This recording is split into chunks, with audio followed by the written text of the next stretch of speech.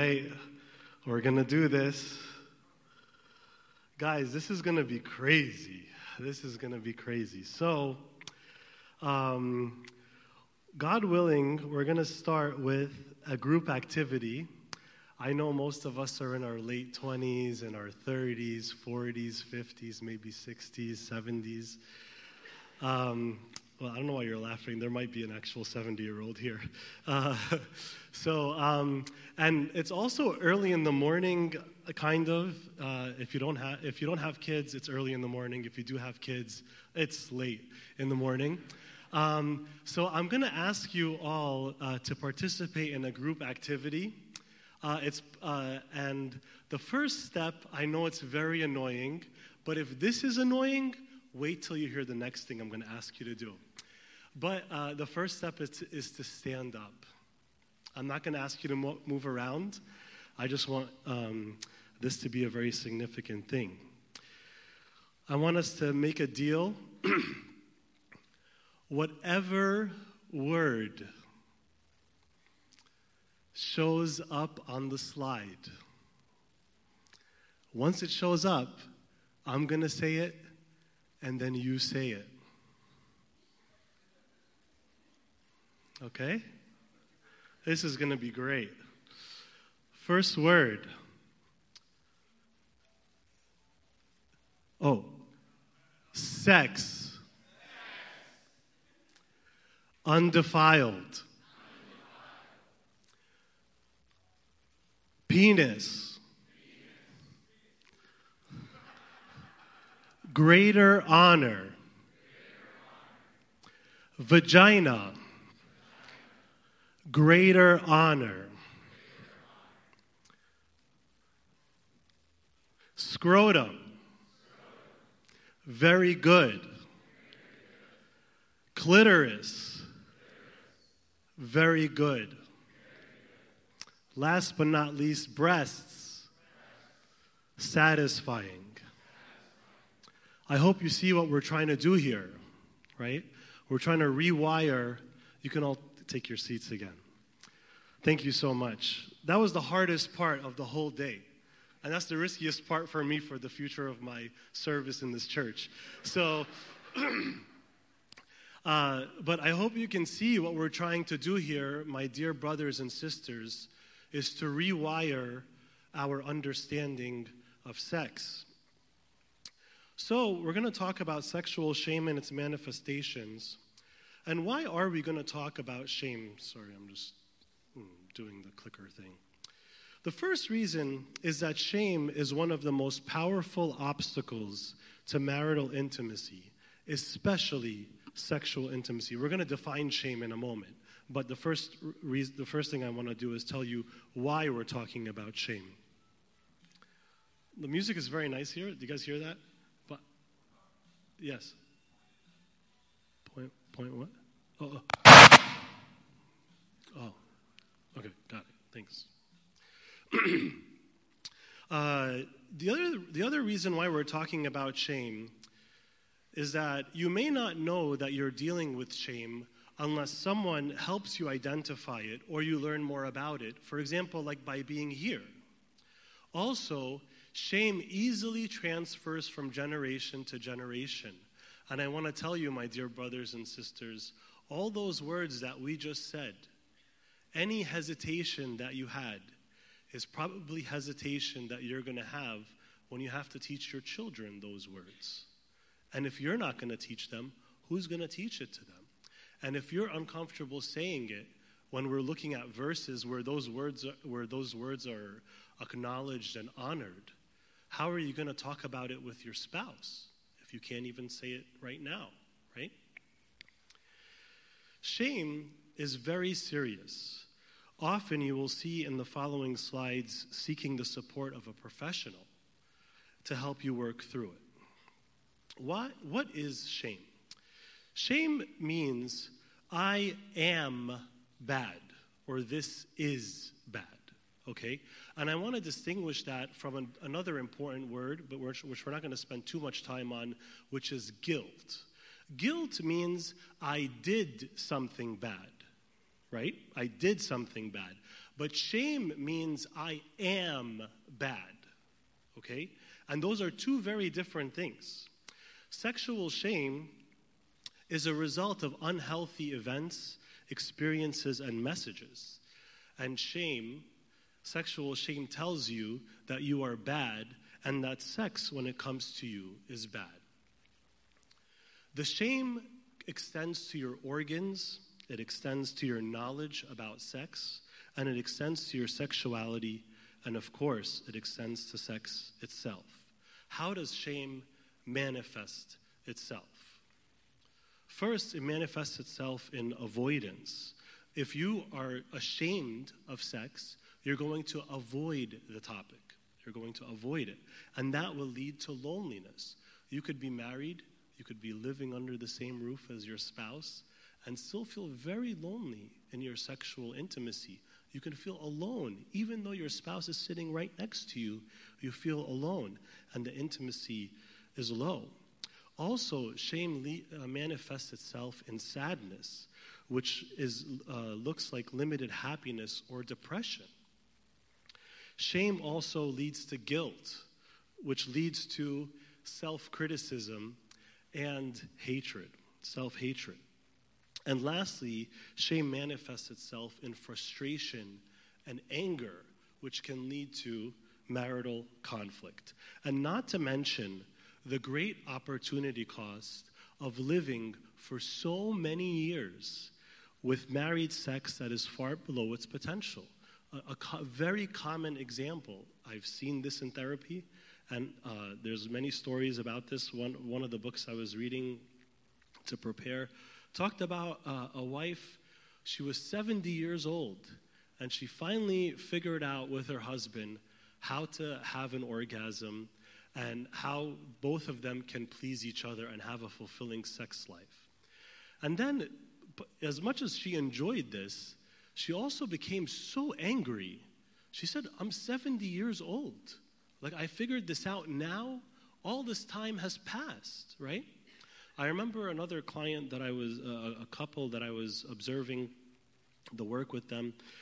And they were coming because the husband had so much anxiety, and the anxiety was leading to erectile dysfunction and also to early or premature or rapid ejaculation.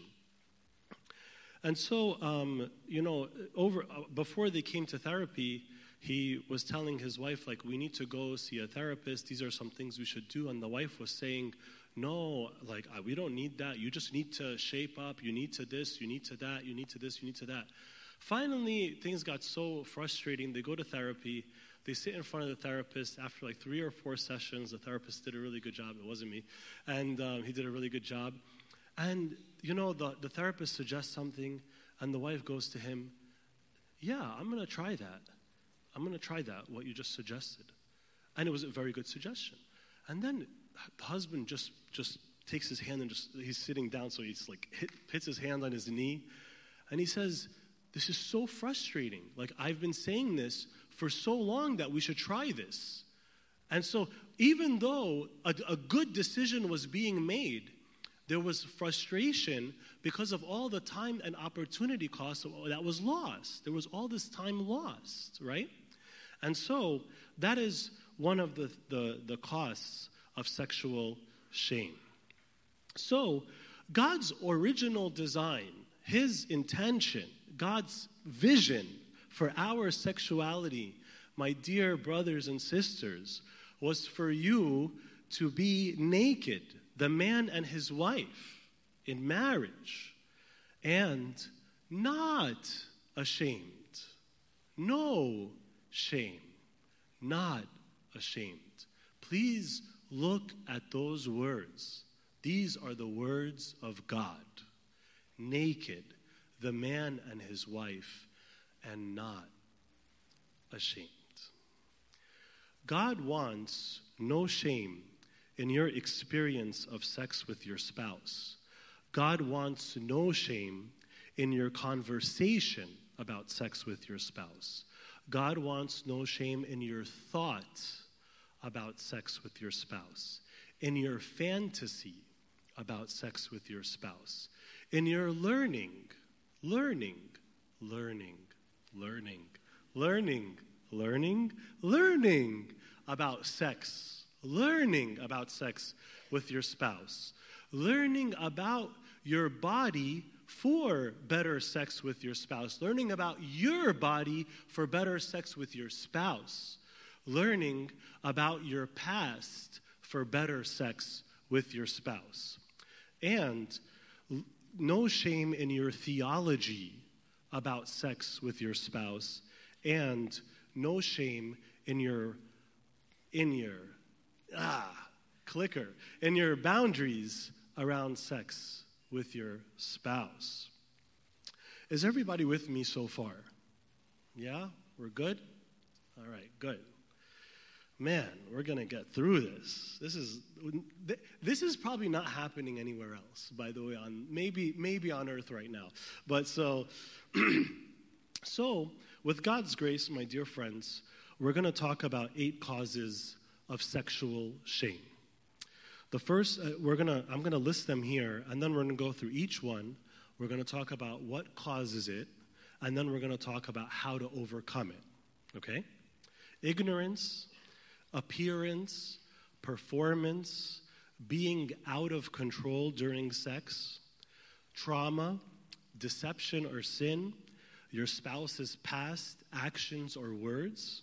Those are 3 separate things, not their past actions, but their actions or their words. And low desire at a particular time, which is different from low desire most of the time, right? That's for the next lecture. Excuse me.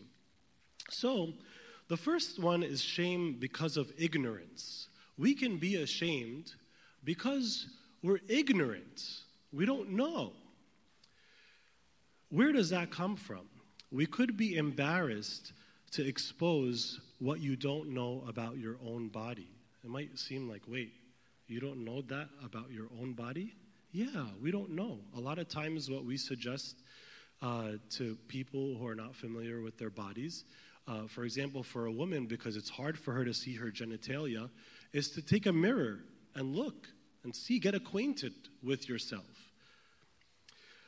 It could also come from sex being seen as shameful. So anything that you do to acquire knowledge about sex, which would expose your ignorance, also seems shameful. So just by asking a question because of your ignorance, I'm not saying ignorance is in a critical way. I'm not criticizing us for being ignorant. I'm ignorant too. But we all have ignorance. And when we expose our ignorance by asking a question, it could seem shameful because sex itself seems shameful and acquiring knowledge about it seems shameful. Also, you may have been shamed for not knowing more about sex. Many of us, it's very common to be in a social setting and someone says something about sex and you have no idea what they're talking about, and so you ask a question and someone laughs at you. And so you could have been shamed for your ignorance. Also, if your ignorance has been taken advantage of in the past, maybe someone took advantage of you not knowing something about sex or about your sexuality, this being taken advantage of is a time of weakness. And so you could associate ignorance with weakness and weakness with shame. Also, you might assume an authoritative role in your marriage and don't want to appear ignorant. That's an issue in a much bigger way. If you think that you're like the spouse who knows things, and you're in charge, and you are the one who teaches things in your family, maybe you don't want to appear as ignorant, but actually there's a lot of things you have to learn. So, how do you overcome shame because of ignorance? Embrace your ignorance. Embrace your ignorance. You remember you're not alone. No one knows everything about sex. No one knows everything about sex. And realize that there's no way you could have known what works best for your spouse until you married them. And probably your spouse didn't even know what worked best for them until they got married and started having sex with you, right? So there's a lot to learn, right? How many times did I say the word learn so far? I probably said it about 35 times, And there's at least 150 more times in the next half hour, okay? Push yourself to ask questions and read. Read. Ask questions. Learn in a safe environment. In a safe environment. Like, for example, this is a safe environment, right? We're all learning together, right? This is a safe environment.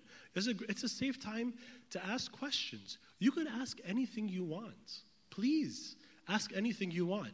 And we made it even easier by making it possible to ask questions anonymously so that we all can learn together, right? Okay, good. Revisit the Bible verses about the holiness of sex. Did you see those Bible references with those words? That's from the Bible, right? That's from God. God said undefiled, right? He said greater honor, right? And I didn't even spend time telling you what the church fathers say. A lot of very beautiful things. The church fathers even talk about sperm, right? In a very honorable way, right? If you don't like to expose your ignorance, humble yourself. This is likely affecting other areas of your marriage too. All right. Everybody with me so far? The next ones are going to move a little quickly. We're good? We're good? All right. That's so great, guys. All right. Where does shame because of appearance come from?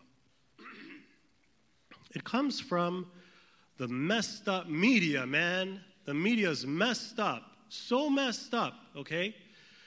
You're just standing in the cash register. You're buying something at the grocery store. You have the tabloids. You have this. You have that.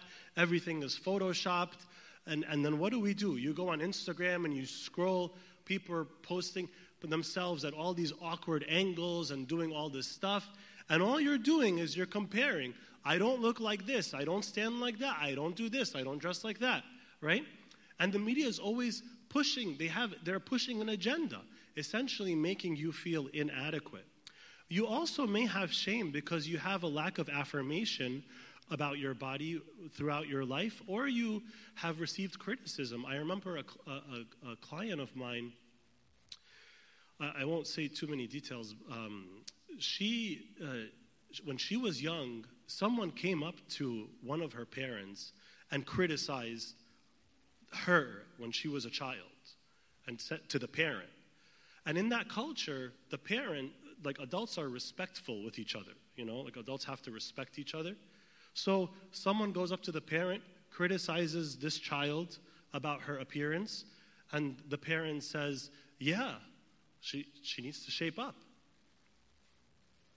When I heard about this? 15 years later. Still there, that moment, when she was a young child and her parent didn't defend her or stand up for her when that criticism came, and it stayed with her. It was super sad because, I'm seeing this client in a couple setting, right? Like it's affecting their marriage.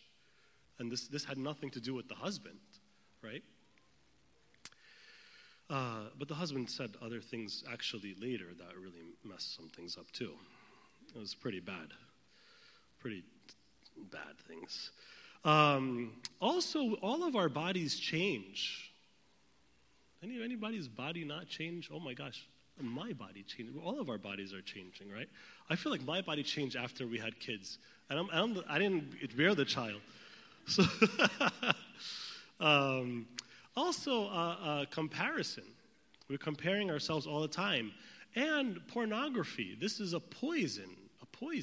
I don't want to, it's not my job here, my beloved friends, to condemn anyone.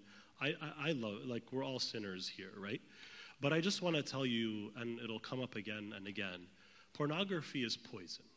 It's poison. Poison. Just straight up poison, okay? It is not real. It is wiring and coding things in your brain that take a very long time to unlearn, and it is very detrimental to intimacy in marriage, okay?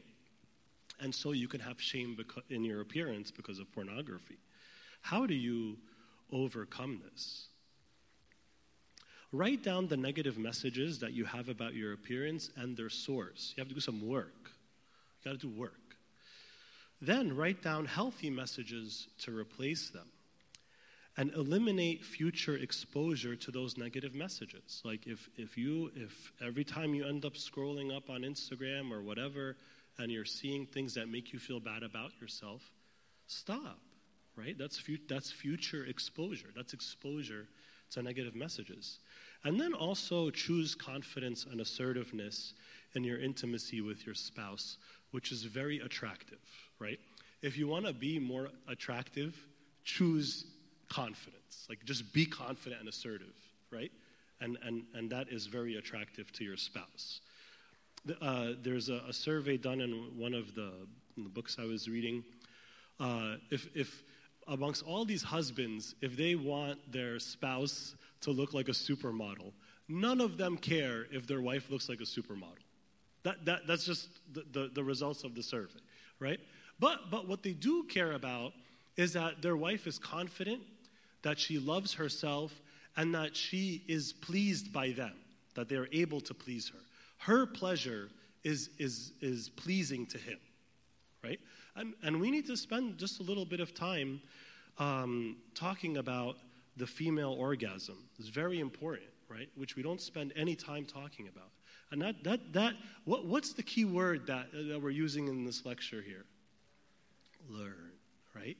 The female orgasm takes a lot of learning, right? It's very important. A lot of work, right? I'm not saying a lot of effort, like intensity, but it's complex, and it's not the same each time. And that's a very important difference between men and women.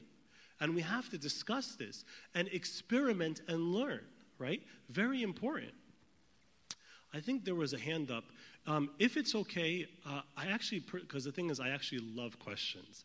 But if it's okay, we're going to have time at the end for questions just because there's a lot of people, and if we start taking them now, it might be a little tough. But please don't forget your questions. Also, the barcode, the QR code, you could just send them in if you're worried you're going to forget them. Now, the third cause of sexual shame is shame because of performance.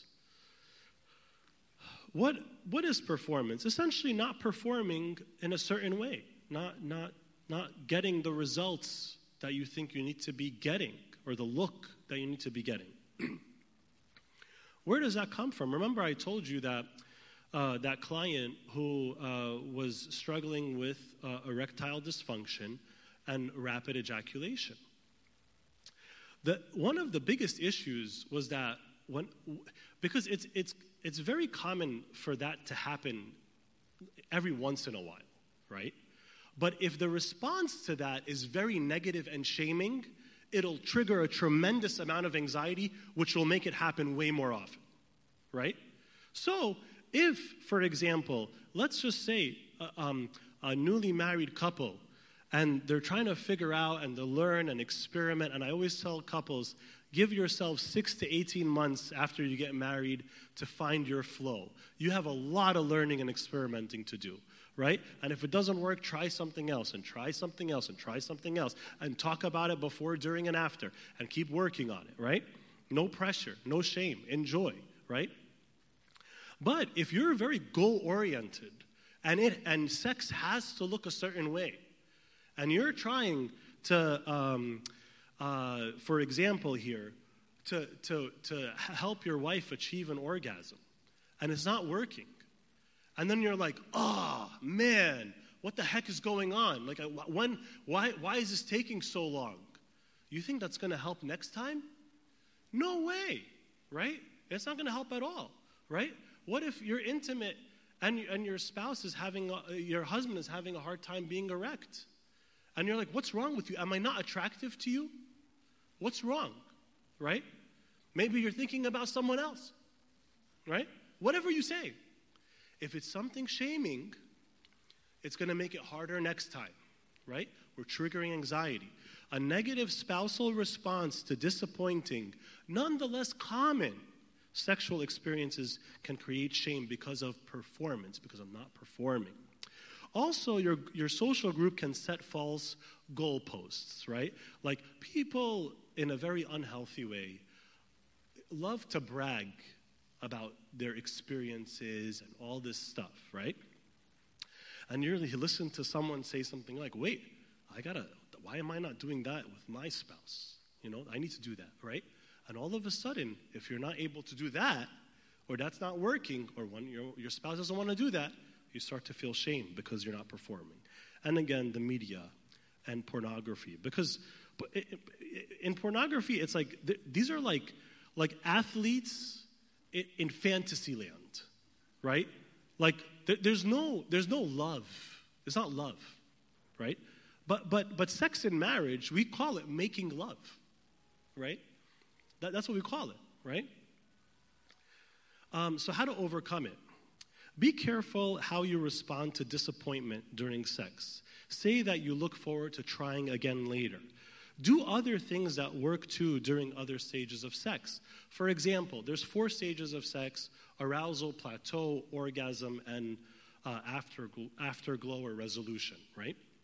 So if your foreplay is really good, just keep doing the foreplay. Like make sure you do the foreplay that works for you, right? And then when you're getting to an orgasm, if there's a way that you know how to get to an orgasm, do that, right? While you're experimenting with other things too. And then make sure the resolution or the afterglow, the period after when the oxytocin and the endorphins are really, really pumping, right? When it's so rested and relaxed and happy. When that is there, make sure you're enjoying that stage too, right? So do other things that work too. Don't be so focused and fixated on one thing. Discuss and experiment with healthy sexual experiences that matter and work for you both, and drop the rest. There is no requirement to do all things sexually. There's no requirement. Do what you want, right? And not everything is going to work for everyone, right? Also, especially when it comes to like the mechanics of sex, seek professional help. There's so much out there. If you only knew what's out there from a Christian perspective, from a medical perspective, from a therapy perspective, there's a lot of good stuff out there. All right. The next thing is shame from being out of control during sex. The phrase out of control feels very kind of bad, right? But actually what I mean is kind of like letting go. Letting go. Many of us take pride in being in control. Organizing, preparing, cleaning, and generally being composed. Sometimes every once in a while, I have a client where one of the spouses takes a lot of pride in being even-keeled, right? And I'm like, you know what? You probably look even-keeled, but that's actually just emotional disconnection. You're just not letting yourself connect with your own emotions and connect with your spouse emotionally, right? You just look so, elegant with your even-keeledness, But really, you need to, I don't want to make fun of anyone. And also we may believe that anxiety and control are a way to be responsible. A very important thing I like to say is you don't need anxiety to be responsible, okay? You don't need to be anxious, right? And so sometimes we look with condescension at letting yourself go and being messy. We're like, people are losing themselves, right? But actually you need to let yourself go because your mind is the most important sexual organ, right? And of course everyone's going to say your mind is not an organ, but that's just you get the message. And if you're so focused on this and that, and are we doing this right and that, and what about the mess afterwards, and what about, how are we going to think, how are we going to feel, what about the time after this, and all that stuff, and is this okay? You're not going to be able to enjoy this beautiful capacity that your body has. So how do you overcome this shame? Remind yourself that you are already in bounds because you are married and there is consent. If you're married and there is consent, you're already in the safe zone, right? There's very little that you're not otherwise free to do. Practice focusing your mind on your body and your spouses. Focus on the moment. You know, when we talk about mindfulness or being present, we talk about being present. Be very present in the moment. Be very present on the physical aspect of what's going on. Be very present on, think about what's happening. Think about your spouse. And also, prepare your mind for spontaneity, right? Some of us have a very hard time with spontaneity because we want everything to be scheduled and planned and all that stuff, right? I'm not saying having sex just spontaneously, but what happens during sex can be spontaneous, right? And if you guys have healthy communication, there's trust. So if you say, that hurts, I don't want that, or could you do more of this, then you're going to be fine, right? Okay, we're halfway through. Is everybody still awake and good? Yeah? All right, is this helpful? Yeah? All right, okay, good, guys. All right, now we're going to get into some more stuff. Shame because of trauma. This one is very hard, very, very hard, very complex. Where does this come from? Shame because of trauma comes because trauma can make you feel damaged. Like I am busted. I'm broken, right? I don't work. I'm not good, right? Unworthy or unable. I don't want to, traumatize anyone by saying some things, but it's important for us, we're all adults here, it's important for us to kind of understand how complex trauma can be. And if you'll allow me to say this example, there was a young woman who was sexually abused, which is sadly very common. Men and women can be abused and can be abusive. But what made that very complicated, even more complex, is that while she was abused over an extended period of time, and during her abuse, her body responded with an orgasm. And so this created a very complex wiring inside of her, like a very complex relationship between this very intense, painful, emotionally and physically painful thing and this very pleasurable experience. So over the years, she became so angry with her genitals. She became so angry with them. And actually just identifying that she was bitter towards her genitals for allowing that to happen took a lot of time, just identifying that connection. And so the therapist helped her to give her vagina a new name and to write a new story and write a letter to her vagina so that she can change her relationship with her own body, right? Because before that, against her will, out of her control, something bad happened. It was traumatic. And that takes a lot of work, right? It's a lot of work, right? Can you imagine being her husband? Can you imagine being an unhealthy husband in that process? And being like, hurry up, what's going on? What's the problem, right? That is so bad to do that, right? Very, very bad. But a supportive husband would be listening, right? And patient, very, very patient, right? Very patient, not adding further shame to all of this, right? If you have not recovered from trauma, from a certain trauma, you can feel like a significant part of who you are is disconnected from your spouse. And if sex is all about intimacy, and you have not recovered from something, and you're holding that back, that part of who you are is not being intimate. There's something holding back. So there's going to be an issue, right? And if you haven't recovered, trauma can be frequently re-triggered. So that's another reason why we need to do the work, right? So how to overcome it? Seek professional help. Seek professional help. You will need to safely go back to the traumatic event, process it, and then plan for life moving forward. You can recover. You can recover. Men and women, you can recover from trauma. You can recover. It takes work, right? But you can recover. As soon as you are ready, Tell your spouse, I believe a past traumatic experience of mine is affecting our sexual intimacy. I need your support and will tell you more as soon as I can. Okay? All right. That's the saddest one of all of them.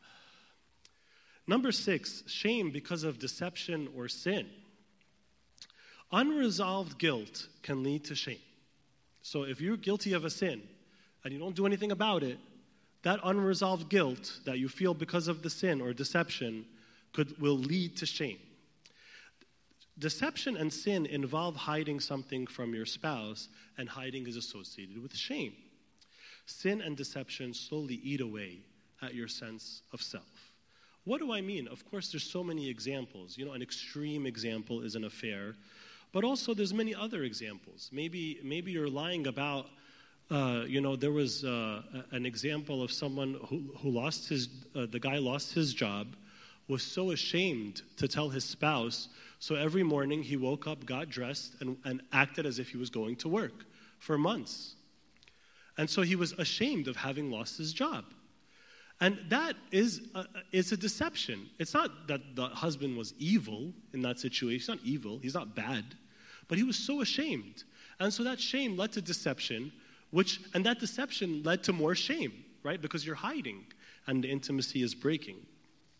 How do you, of course, also if you're engaged in pornography, if there's an emotional affair, if you're addicted to a drug or something, anything, these things can lead to shame, sexual shame. Speak to your father of confession as soon as possible. And I'd rather just go to the third bullet. Act now. Just act. Just go. Don't even think about it. Go straight to the father of confession and confess about the deception or the sin. Okay? You don't need analysis. We don't need science. We don't need anything. You just need to. Shame needs to be exposed. If there is sin or deception, go straight to the father of confession and confess. Also, I encourage you for many things that are lead to deception or sin, or that are sinful, you might need professional help too, because the process of recovering and healing can be heavy and needs work, right? And we're going to talk about during the resource overview, God willing, by Dr. Christina. We're going to talk about what the difference between the support that a priest provides and the support that a therapist provides, right? And they're both very, very important, right? It's not one is better than the other. Both are very important, right? All right, great. All right, we're almost there, guys. We're 6 out of 8. That's 75% through. We're almost done. Shame because of your spouse's past, or because of their actions in the present or words in the present. Where does that come from? Your spouse has access to your heart that no one else has. No one else has. A critical word from your spouse can wound deeply. I was talking with a couple, with a spouse, and he was telling me how him and his wife, they were experimenting with something to help his wife achieve an orgasm. And while they were experimenting with that, he just made like a critical comment, like about her body, just a critical comment, right? I don't want to say what it is, but it was just a critical comment. And then that comment, it was so just, anyone would say it's like, okay, like it's just life. It's just a life comment, it's just life. But it entered her heart so deeply. And now every time they're together, she asks, is this thing happening? The thing that he commented on, right? It's because you and your spouse have access to each other's heart that no one else has. No one has that access except Christ. He has the greatest access. But no one else has that access. So that's why you have to be very careful with your words and anything that's critical, right?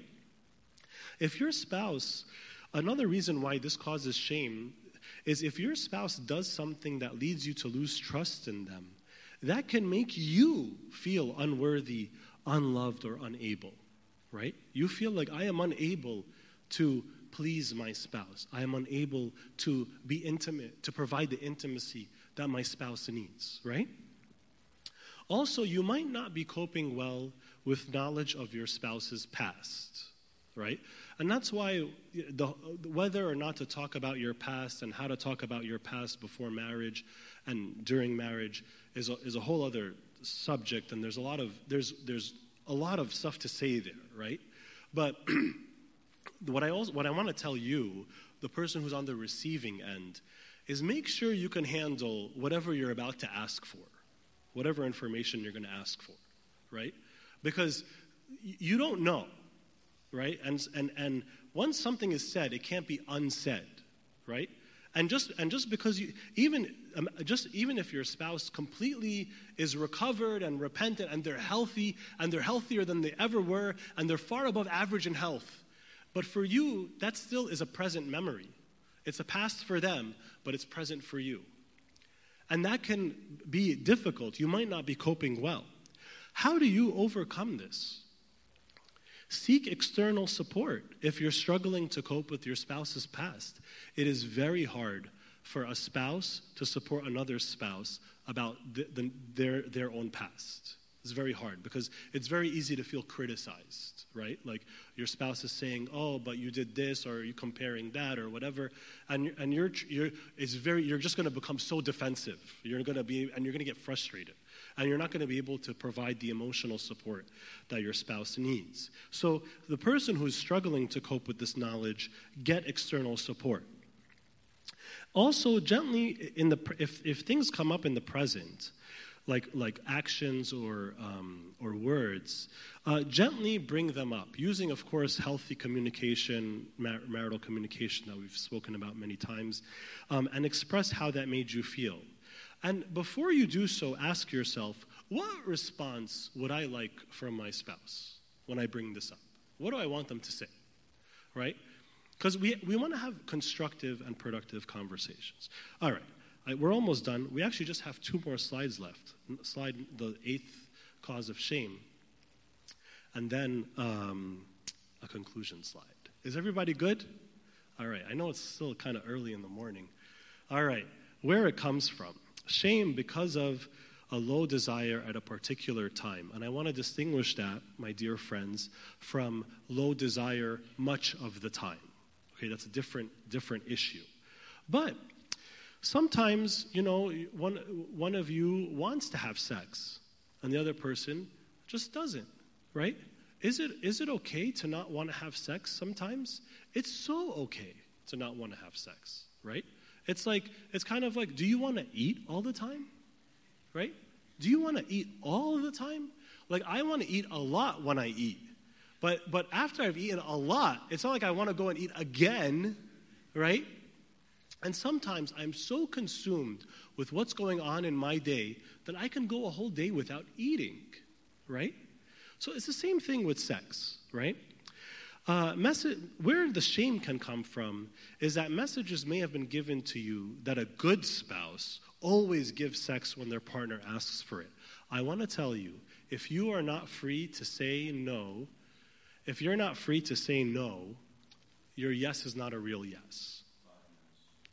5 minutes. All right, yes, thanks. If you're not free to say no, your yes is not a real yes, okay? So, and your no may have been responded to negatively in the past, and you may have been shamed for it, right? Like, what's wrong with you? Why don't you ever want to? Blah, and all those statements make the person feel guilty for saying no, right?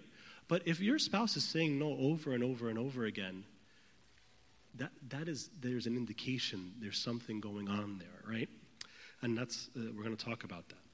How do you overcome this? And we're going to do this in less than 3 minutes. Accept that it is okay to not want sex all the time. Initiate a discussion with your spouse on how to say no or not now in a way that's sensitive and that doesn't feel like rejection, okay?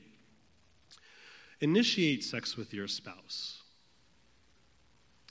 And if you feel offended about a time when you were responded to in a negative way, bring it up to your spouse. Of course, all this is assuming healthy communication, don't raise your voice, give understanding before demanding to be understood. All that stuff that we know about how to talk in a civilized way, in a healthy way. Okay? The last thing, so in conclusion, I know we covered a lot of stuff, but we don't get to do this often. Lingering shame is detrimental to you, your spouse, and your marriage. God does not want you to carry shame in your heart. So take action now against shame. Glory be to God forever. Amen. Are we taking questions now, Danny? Or we are? Okay, cool. Is someone moderating that? Sorry, I should know the answer to that. Okay. Thanks. Do you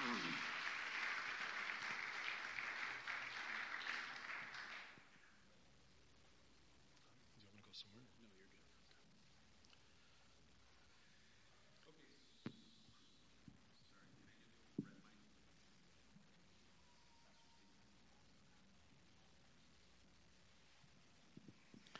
So the QR code is on the screen in case you haven't scanned it before.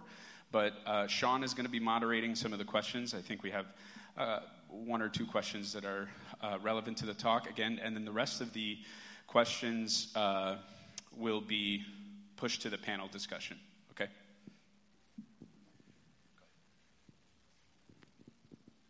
All right, guys. Yeah, we have 5 minutes to get through some questions. So, yeah, we're not going to not answer them. We're just going to save them for the panel. I'm going to not stand here. Sorry. Okay, first question. You mentioned shame can come from social group discussions. Can discussing sex in your social group be positive? Is there a positive way to go about it? Yeah, there's absolutely a positive way to talk about sex. Actually, we're going to try to do some of that today. We're going to do it in groups, and then like gender-separated groups, and then we're going to do a pillow talk. Yeah, just wait. But you can talk about it, but what do you need to watch out for? Don't talk about it criticizing your spouse and say like, oh, men always, women never, my wife this, and oh, of course, my wife, right? No, it's like, if you're going to open a conversation about sex with your friends, please be ready to receive influence. Open with vulnerability. Ask for help or guidance. And also, it is true. There are some people that you should not talk about sex with, right? Because they have no idea what they're talking about. Or maybe they know what they're talking about, but they have no idea how to talk about it, right? Like they might have knowledge, but they don't know how to guide you. Maybe they don't understand your situation well enough, and they don't do the work to ask you questions about you. Because you see, as you realize, advice is everywhere. Everybody has advice. Just go in the kids' room, ask them about sex. One of them's going to give you advice. The kids will give you advice. You want advice? They're going to give you advice. Right? So everybody has advice, but choose carefully who you talk about sex with, and make sure there's no criticism. There's no putting down. Okay? Yep. Okay, next question. You mentioned theology of sex. What did you mean by theology of sex? Yeah. What that means is what does God believe or tell us and teach us and reveal to us about sex? Some of those things we already put up in the references that we showed earlier, right? That sex is a means by which you are united with your spouse. Some additional things, St. John Chrysostom talks about the relationship between Christ and the church, and he says it is spiritual intercourse. That's what he says, spiritual intercourse, right? It's holy, it's undefiled, it's a means of unification. It's a means of participating in God's creative work, right? It's a means by which you minister to your spouse, right? It's something that God invented. Where did sex come from? God invented it, right? Where did sexual pleasure for the man and the woman come from? God invented it, right? And he commanded you to have sex, right? In marriage, of course, right? So that's just the general messages about the theology about sex. Like, what is God revealing to us in his intention and design about sex? Because we need those things. Because some people, they're so ashamed of it, they think it's wrong, they think it's sinful. We know many stories. People, people go in their rooms, they put all the saint pictures face down before they have sex. Like there's a lot of variations of that. And it's because they think it's shameful, it's sinful, but that's not true. Okay, there's lots of questions about postpartum. Literally, I'm getting 85 questions about postpartum libido. I promise we're going to answer that question, but let's wait to the panels, okay? But we're going to answer that question. One last question so we can move on. A follow-up question, what if you talk about sex with a good friend, same gender, and the experience shared results in feelings that and you feel that your situation is much worse?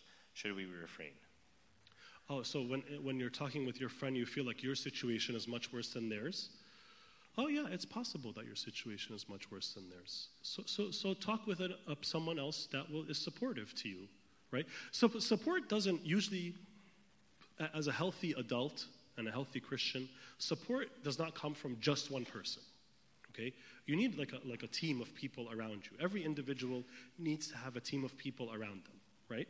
And so your friend can support in some ways, maybe just in being with you, validating, helping you grieve and all of that, maybe providing some guidance, but also a therapist, a priest, another friend who maybe has that experience.